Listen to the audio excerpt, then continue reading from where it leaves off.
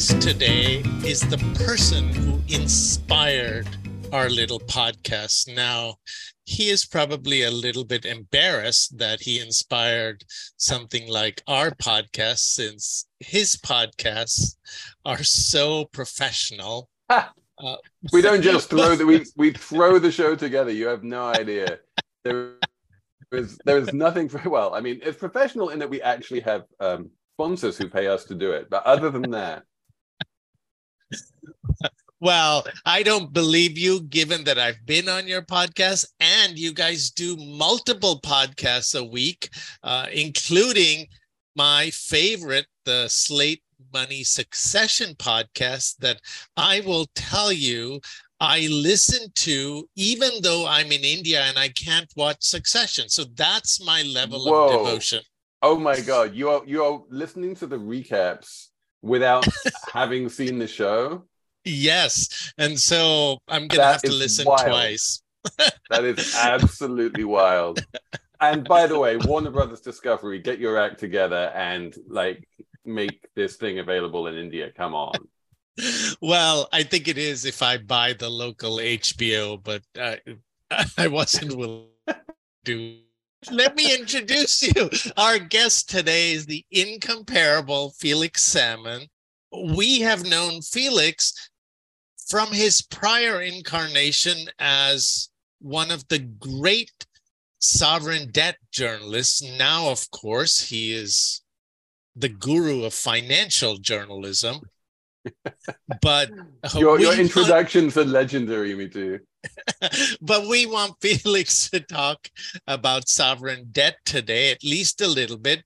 But more important, as a backdrop to that, we're hoping, Felix, that you will tell us a little bit about your forthcoming book, and then that can be a segue into us talking about a number of the big issues on the table, like whether or not really 60 or 70 countries are going to go into default, what's going to happen with the seizure of Russian assets, the Russian bonds, the Ukrainian bonds, the money to fund Ukraine's restructuring, reconstruction, and of course, the 800-pound gorilla in the corner, which I guess is not really in the corner anymore, China, and all of these restructurings that are going slow. So Can we start with the book, Felix? Let's start with the book. It's out on May the 9th.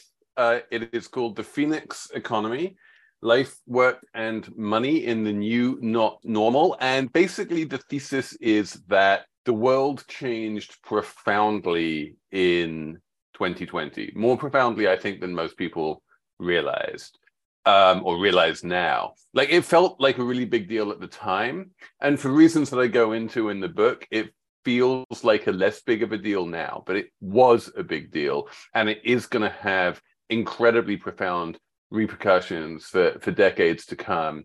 And one of those repercussions definitely is in the region of geopolitics, sovereign relations, money, borders, and of course our favorite subject of debt restructurings. But that's just one of the many I have chapters on. It's in 3 segments. One is on time and space, one is on mind and body, one is on business and pleasure. There are very broad implications of what happened in the pandemic. And not just the pandemic, but just more broadly, we are now entering this, what I call new not normal world, where things are not low volatility, they're not normal, they're not predictable anymore, in sort of contradistinction to that sort of 70-year period from, call it 1950 to 2020, where things were a little bit more predictable, let's say.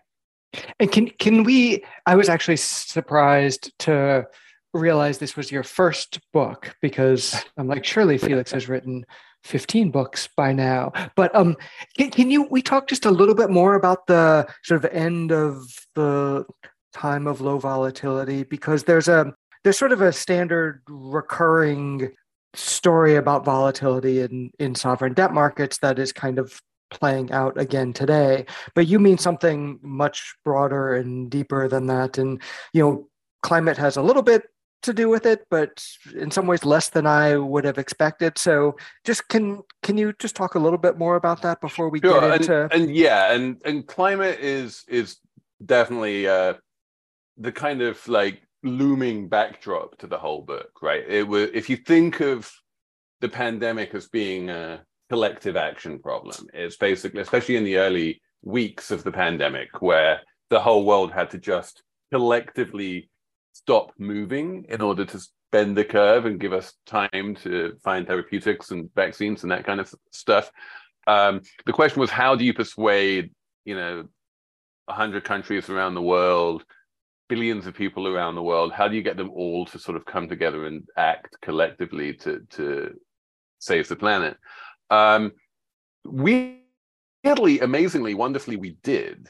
It didn't last forever. It didn't last as long as most people would have liked, but it did last for long enough to really help. And that is one of the things that gives me hope for the planet in terms of climate change, that at least it's a sort of proof of concept that collective action that seems really difficult can be done. So that, maybe we don't have the requisite degree of urgency when it comes to climate change that we had with the pandemic. But there will be more pandemics. We're not going to go it's not going to be another 100 years between pandemics like last time. There will be one much more quickly than this. And so I feel like this need to cooperate across borders, which was exactly what happened in the wake of the Second World War, right? Was that the international community came together with one voice to say, never again, we can never let this happen again. They created the United Nations, they created, obviously, the Bretton Woods institutions, and it's not like it was beautiful kumbaya from that day forward, but I think you can see, if, just looking at the Paris Club, that the degree of cooperation between countries was relatively high and relatively constructive. The fact that you managed to have things like preferred creditor status for the MDBs and that kind of thing, it showed that there was this broad international consensus on how things work. And then the debt crises really only started happening when, in the private sector, right? They were mostly private sector crises up until now, and they mostly had public sector solutions, the Brady Plan and that kind of thing. And when they didn't have purely public sector solutions, you had quasi-public sector solutions, right? The London Club and like grandees like Bill Rhodes at Citibank they considered themselves to be sort of in that sort of gray zone between the public and private. And I think what we've seen with this latest little mini banking crisis that we just had, especially in Switzerland, is the degree to which big banks, systemically important banks, really are part of the public sector to a large degree, and they're controlled by the public sector. And that felt very much the case in the heyday of the London Club. And so it was only really once you get into the era of bond defaults, Ecuador in 99 or whenever it was, that you start really seeing the red in tooth and claw holdout, bondholder, capitalist, without any feeling of like noblesse oblige, making a mess of sovereign restructurings. And that was wonderfully when I started really writing about it in earnest. So that's been a fun journey for the past 25 years or so. And then, and now it's very, very different. Like, we have these collective action clauses. People don't seem to worry about bond restructurings anymore. And now it's all about China. So Felix, before we get to China, and I'm gonna also ask you about one throwback matter having to do with syndicated loans booming. But first, I wanted to ask you about something that I think you do talk about in the book and relates to this topic of cooperation, which is the US's at least this is my perception, increased willingness to use its control of the dollar's hegemony, I guess, or to impose its will wherever it wants. And specifically, this is rather obscure compared to, say, the sanctions, the broader sanctions on Russia. But, we've seen the US in at least a couple of situations now, Venezuela and Russia, basically shut down the ability of US parties to trade those instruments unless they're just selling them to overseas investors. And because the US market is so big, you can basically kill the market for those bonds. Now, one would think there would be considerable worry about the negative effects of the US behaving like this, but across two administrations, the Trump and the Biden administration, they seem to be just doing more and more of this, and maybe even more is to come. But I don't know if this is something that concerns you, or it seems sort of, I guess Bretton Woods really was sort of just a couple of countries, or the US really just taking over the world. So maybe it's always been one country. So yeah, Bretton Woods was drafted by the United States, in a hotel in Bretton Woods. And it really was a kind of very US-centric vision of the world, but at least they made a real effort to involve everyone else, right? At least there was more than just lip service paid to bringing the whole world together in agreement on the principles in Bretton Woods. And what you're talking about is something that I write about in the book, is the weaponization of the dollar, right? And we saw it, as you say, in Russia most explicitly. We've seen it in Venezuela. We've seen it in Afghanistan. It's existed for a long time in Cuba, but Cuba has always been considered to be a little bit of a special case. And it's something that is, yes, I would say worrying, but definitely indicative of this new not normal that I'm talking about, in that the dollar has always historically been treated as this basic fact of life that it's the playing field on which we all play. And then it suddenly turns out that the United States can just rip up that playing field and change the rules of the game for certain players whenever it likes. It can just wake up one morning and say, hey, all of those foreign reserves that Russia has at the New York Fed, it just doesn't have those reserves anymore. And no one really considered that to be possible, before Russia invaded Ukraine.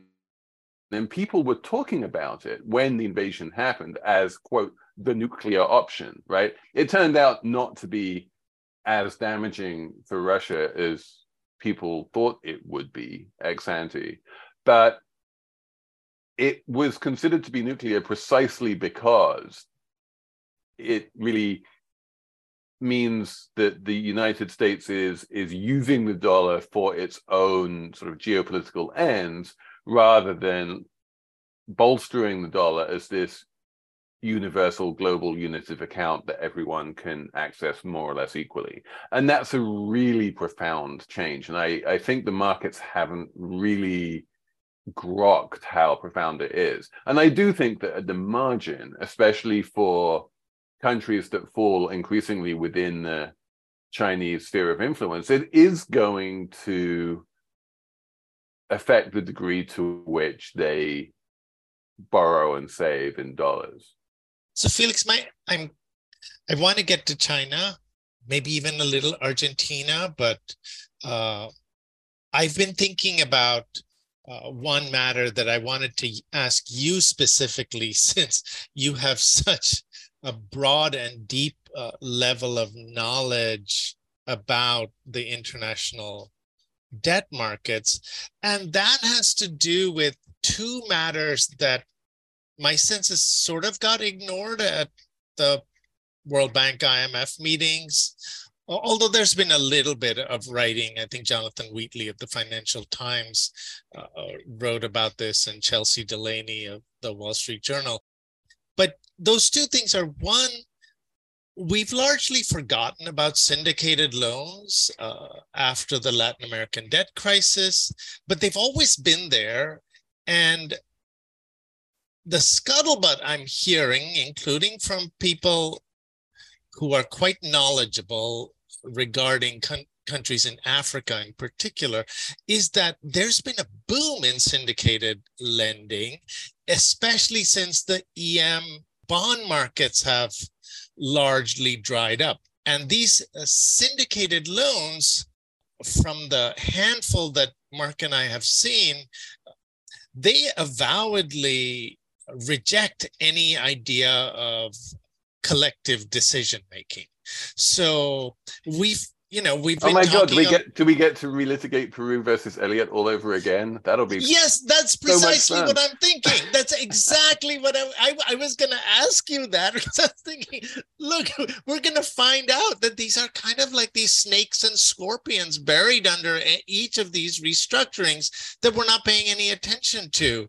But the other thing I wanted to ask you, Felix, as to whether you have been thinking about this, losing sleep about this, which is the rise in the local bond markets in a large number of countries. So again, in the era of the Latin American debt crisis, and maybe even the early 90s, many of the poorer countries around the world didn't really have local bond markets to speak of. Then the IMF and the World Bank and the Asian Development Bank invested a lot of funds and resources in helping build these local debt markets, because there was economic wisdom that if only we build the local debt markets, these countries won't be as vulnerable to debt crises anymore. Well, now post-COVID, we have countries that have giant local debt stocks. For example, Ghana, Sri Lanka, and they have giant foreign debt stocks and a bunch of buried syndicated loans.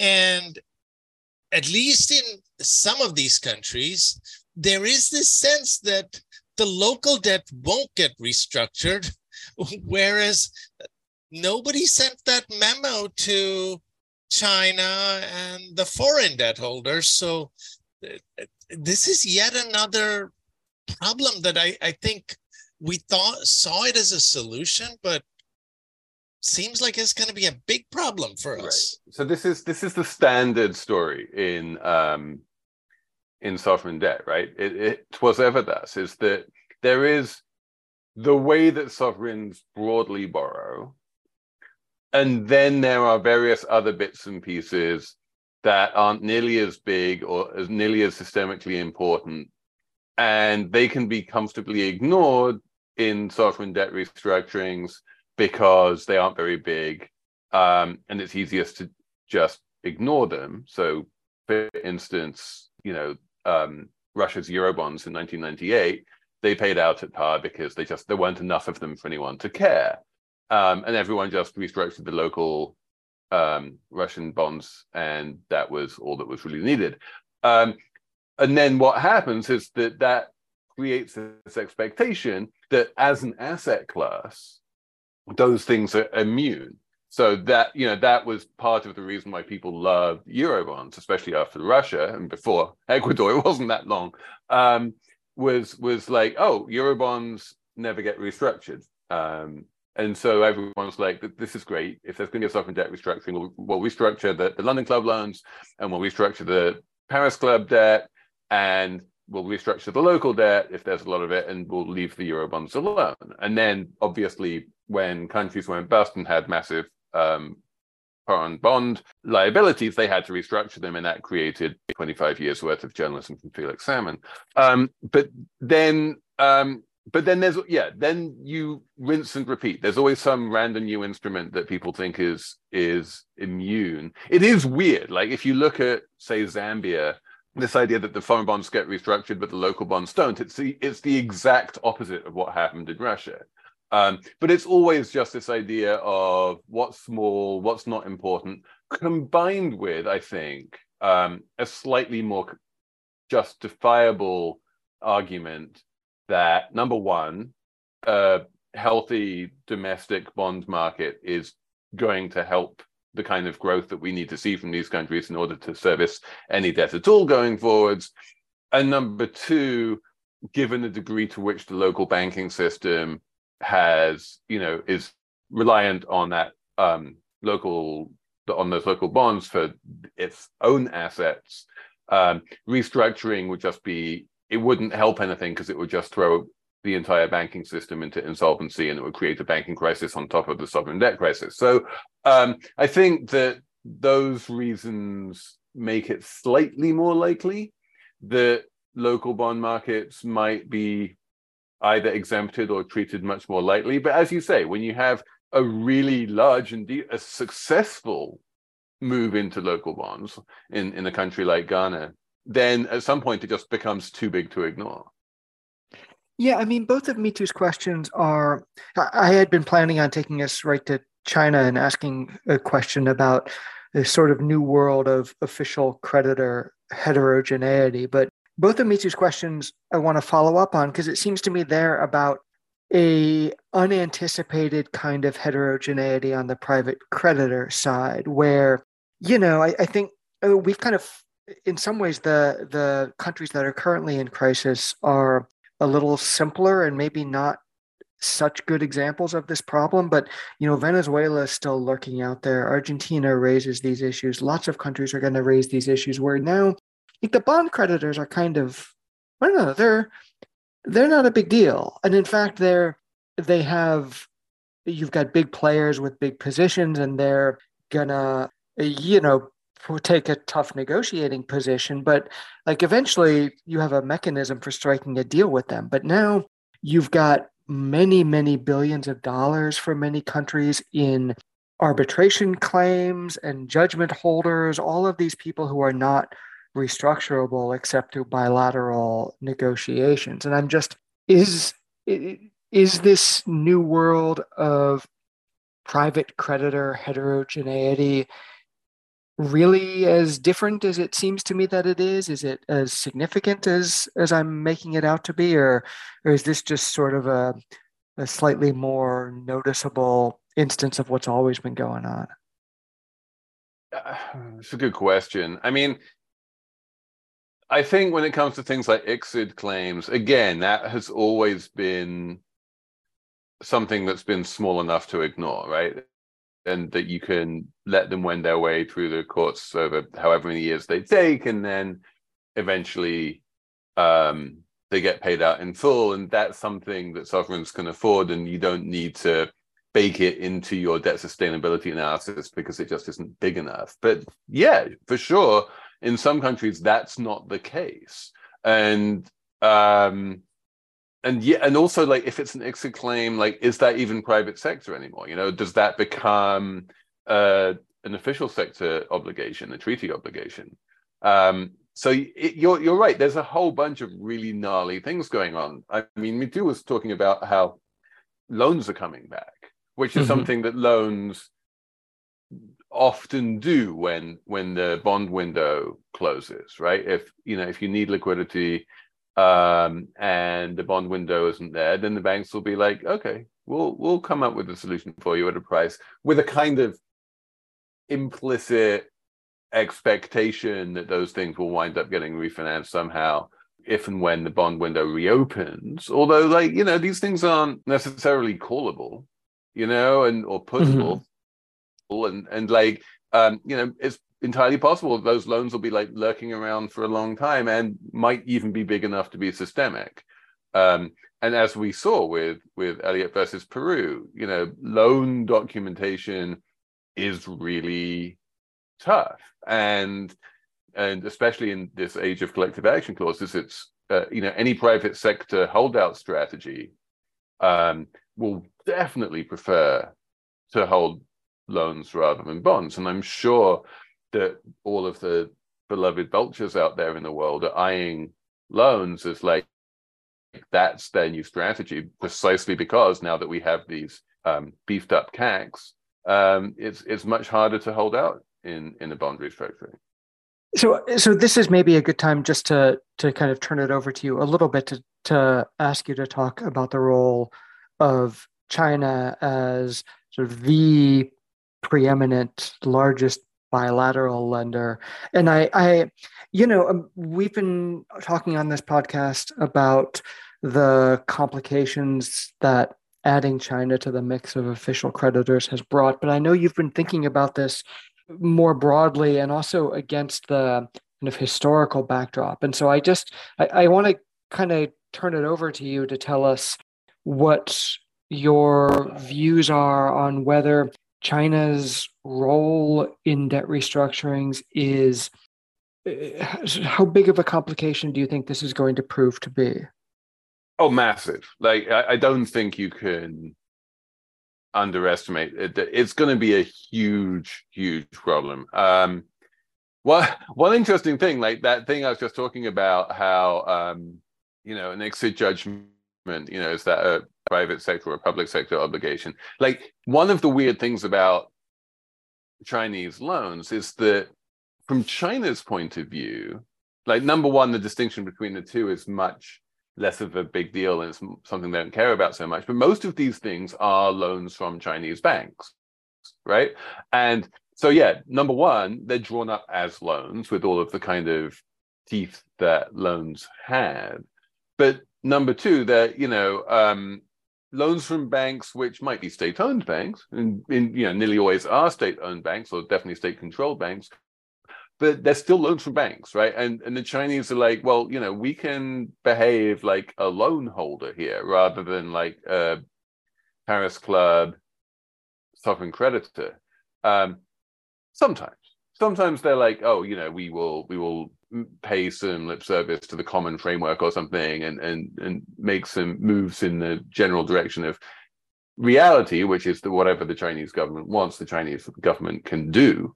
But they do seem to be uniquely reluctant among major creditors to grant the kind of deep and necessary debt relief that most of these poor countries increasingly need, especially now that we have exited the era of zero interest rates and debt service is becoming a real problem for many, many countries around the world. I mean, do you see, sort of looking 2 or 3 years in the future, do you have a sense of what you expect to see? I mean, so the reason I asked the question is some of the difficulties and the proposals for solving them seem to me to create some hard choices for the primary, mostly Western institutions like the IMF. So, like the idea that the fund might approve a program without having received financing assurances for China, for instance, which is, it hasn't happened yet, but an idea that's been floated. It seems to me that proposals like that suggest we're at sort of an inflection point where, on the one hand, maybe there's some kind of cooperative relationship that one can imagine between China and the more traditional bilateral creditors. But the other world is one in which the traditional institutions just kind of like turn and face westward, and China does its own thing. And proposals like the one I was describing about letting the fund at least approve a program without having gotten financing assurances from China, they suggest that latter possibility is a real one. And I'm just wondering kind of what you think. Yeah. So a large chunk of my book talks about liminal states and this idea of existing within a parenthesis. And that was a feeling that a lot of us had during the pandemic, right? We knew that we were in this kind of weird zone of lockdowns and masks and waiting for vaccines and that kind of thing. And we didn't know when it would end. And the fact that we didn't know when it would end was deeply uncomfortable and unnerving. And I do think that we're in that sort of liminal state right now, and we will be in that time horizon that you're talking about, of the next 2 to 3 years, of we know that the old regime, the old sovereign restructuring regime that kind of existed over the past few years post-Argentina, doesn't really work anymore in countries where China is a major creditor. We know that at some point there will be some new status quo. We know we're not there yet. And so right now we're in that weird sort of liminal in-between stage, which is deeply uncomfortable. And I think what you're talking about when when people are making suggestions that, okay, so while we're in this in-between state, we need to do something. We can't just kind of twiddle our thumbs and let countries go nowhere. So, what do you do with a Zambia or Sri Lanka or someone like that? And the answer, one of the potential answers is you just leave China as a big question mark. You restructure all of the debt except for the China debt. You leave China in default, and then at some point the parenthesis gets closed. We enter some new regime. The Chinese debt gets worked out in one way or another, and then we're in this new world. And you can do it in that kind of two-stage process. And there is, it's uncomfortable, but in a weird way, it's like deliberately uncomfortable, and it's knowingly uncomfortable. And you're being more explicit about the fact that this is not a permanent solution. There is still a major creditor standing out there who could cause all manner of chaos if they want to. But at least it's better than nothing. And it is that sort of uncomfortable liminal solution. And I can definitely see, in the context of a world where historically sovereign debt restructurings have always been framed as this is a big global deal across all different types of debt classes, which is going to make our national debt sustainable and put us on the course for growth. And it's it's hard, but we'll do it, and there'll be haircuts, and then we'll be fine, and then it will all be over once it's over. You have to, that in this case, you might need to get out of that mindset and say, it's not a global deal. We're ignoring the elephant in the room, and we're going to do what we can while ignoring the elephant in the room. And we're just going to sort of muddle through until that parenthesis closes. And it's deeply unnerving and uncomfortable, and it goes against how DSAs are calculated and how debt negotiators like to think, but it might be the only option for the time being. So Felix, just to push on this idea that you articulated, which as you were talking, I confess was sounding more and more attractive, but let me try and make the case for it. And this draws on a couple of podcasts that we did, and I should mention again, our podcasts are just an inspired sub-podcast of yours. But no. We've done at least 3, and Mark can correct me, where we've talked to officials or journalists who work in poor countries, like some of the African countries and Sri Lanka, and we've asked them about the China relationship. And the internal perspective in almost every case has been, look, we really like the Chinese because they are here as long-term funders. Their funding usually comes with local infrastructure projects. And the Western countries have largely exited their sort of, either Cold War or post-imperialist sort of projects, development projects. And so we're just left with China. And I think we just heard this a couple of weeks ago from one official where he said, look, the Chinese are the only ones who answer my calls. They're going to give me my emergency funding. Nobody else will. And if that's the case, then maybe there is good reason to do what I think you were suggesting, which is, look, they're just doing a different thing. And it's too complicated to try and say they're just like a Paris Club country. I mean, yeah, no, that they feel like more like a dip creditor, you know? They're the ones providing you money. In its, you know, in the Chapter 11 case, that would be like debtor in possession financing.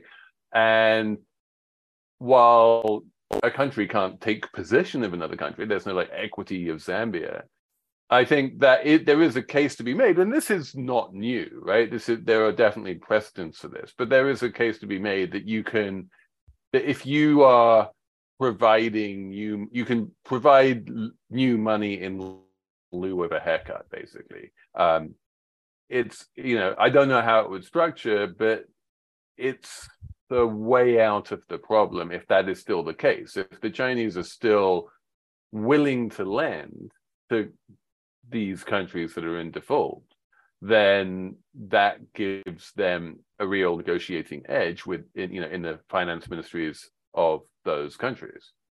Okay, Felix, we're getting close to the end, and I can't help but ask you to go back to Argentina, since you wrote so many of the important articles about Argentina, including about that fabulous World Bank guarantee that blew up. And then when we were trying to write about Ghana, we're like, where's Felix's article? Why is it buried in it's hidden in the Euromoney archive somewhere? Oh my goodness, I hate Euromoney. I know they were your employer, but I can't believe they just kill all of this good stuff that they published and they deny access. But the thing I want to ask you about hasn't gotten that much attention, which is these cases that stem from the 2001 Argentine default, and then the restructurings in 2005 and 2010, where I believe, with a lot of pressure from fancy economists, Argentina issued a bunch of GDP warrants. And it didn't get very much from the creditors for the GDP warrants, because the creditors, you know, they were like, yeah, whatever. But now we've seen a UK court ruling against Argentina for, and I'm oversimplifying, basically fudging the numbers one way to overpay creditors, and then fudging the numbers the other way to correct the overpayment after the IMF scolded them for bad GDP numbers. And then creditors sued Argentina for fudging the numbers the second way.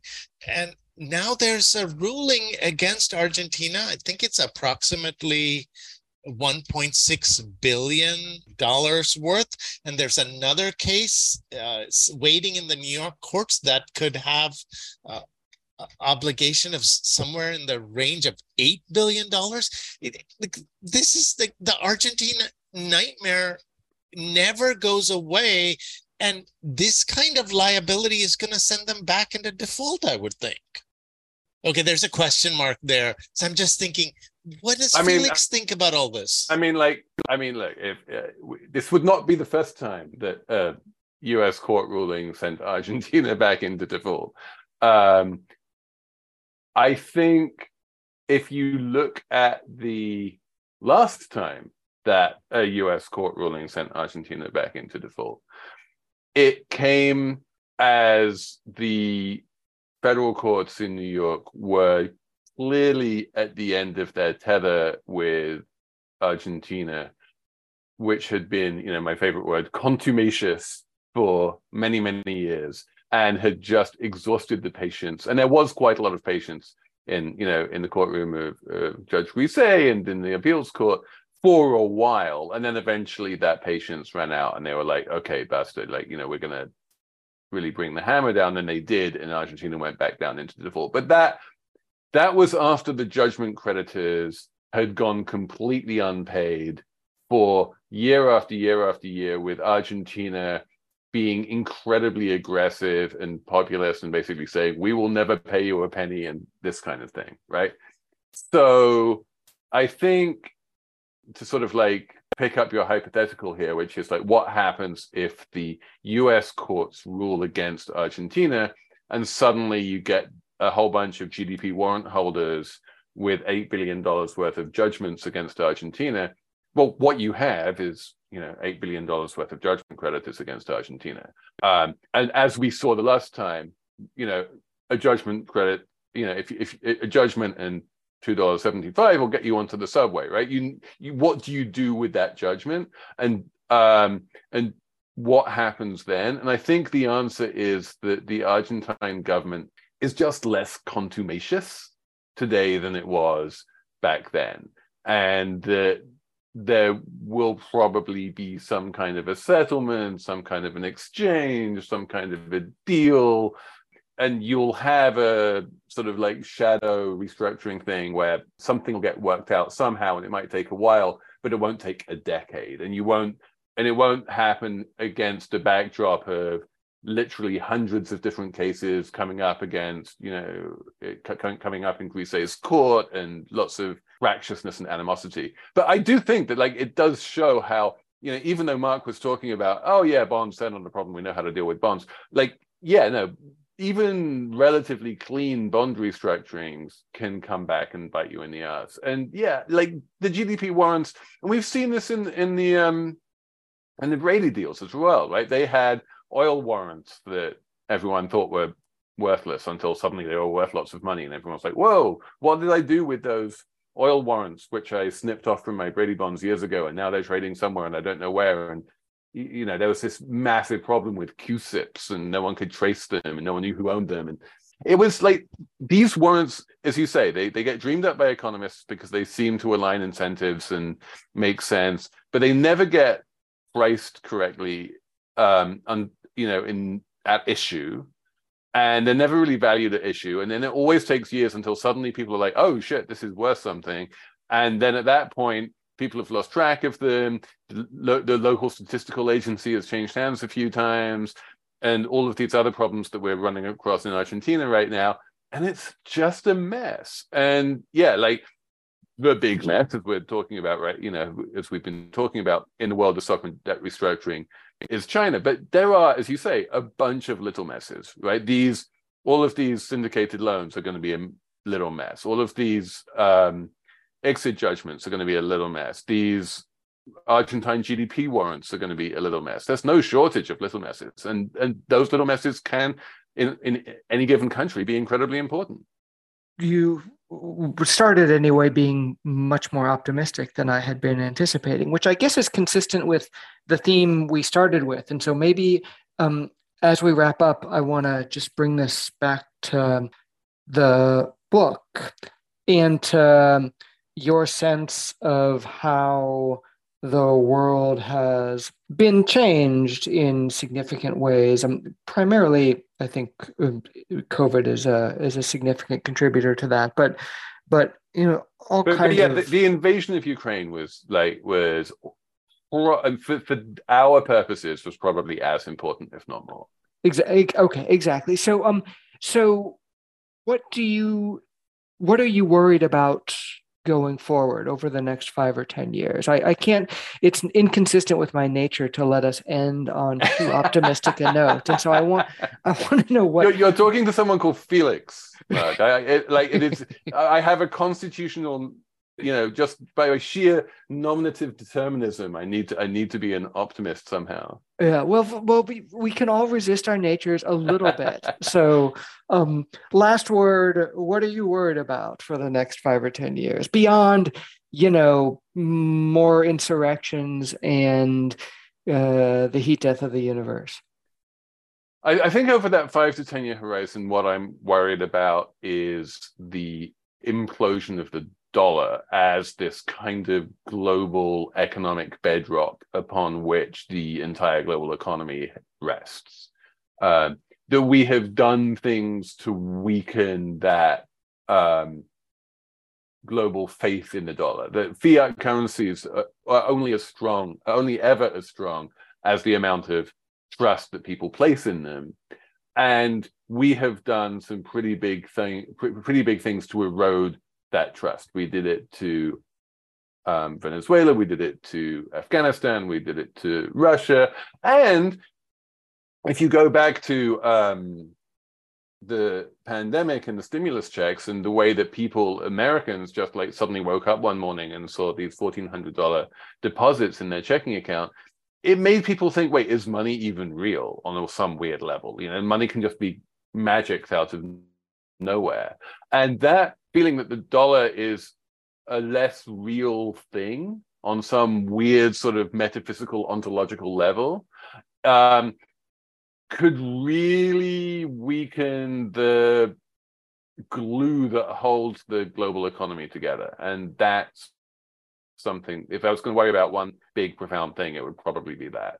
So it sounds like you're going to be first in line at the parade where they roll the $1 trillion coin down. Oh my God, I'm so pro. I'm a coin truther for sure. Can we just? I mean, obviously, the first best thing we can do is to just abolish the debt limit. But yeah, no, the coin is super interesting, right? Because on the one hand, it just exposes the fiction that is the US dollar. But on the other hand, given that the US dollar is a fiction, why not take advantage of that fact? Maybe premium bonds, maybe $1 trillion coins. I don't know. I like all of these solutions to all of these like second order or maybe fourth order solutions to a stupid political problem. But we'll see. We'll see what happens. Felix, thanks so much for joining us. Thank you very much, Mark. And me too. Like one day I will manage to get through a conversation or an email with you where I don't have to sit through half an hour of like extreme flattery, but it won't be today. Thank you, Felix. You are too modest. The flattery will only increase, except that it's not flattery, it's real. Thanks, guys.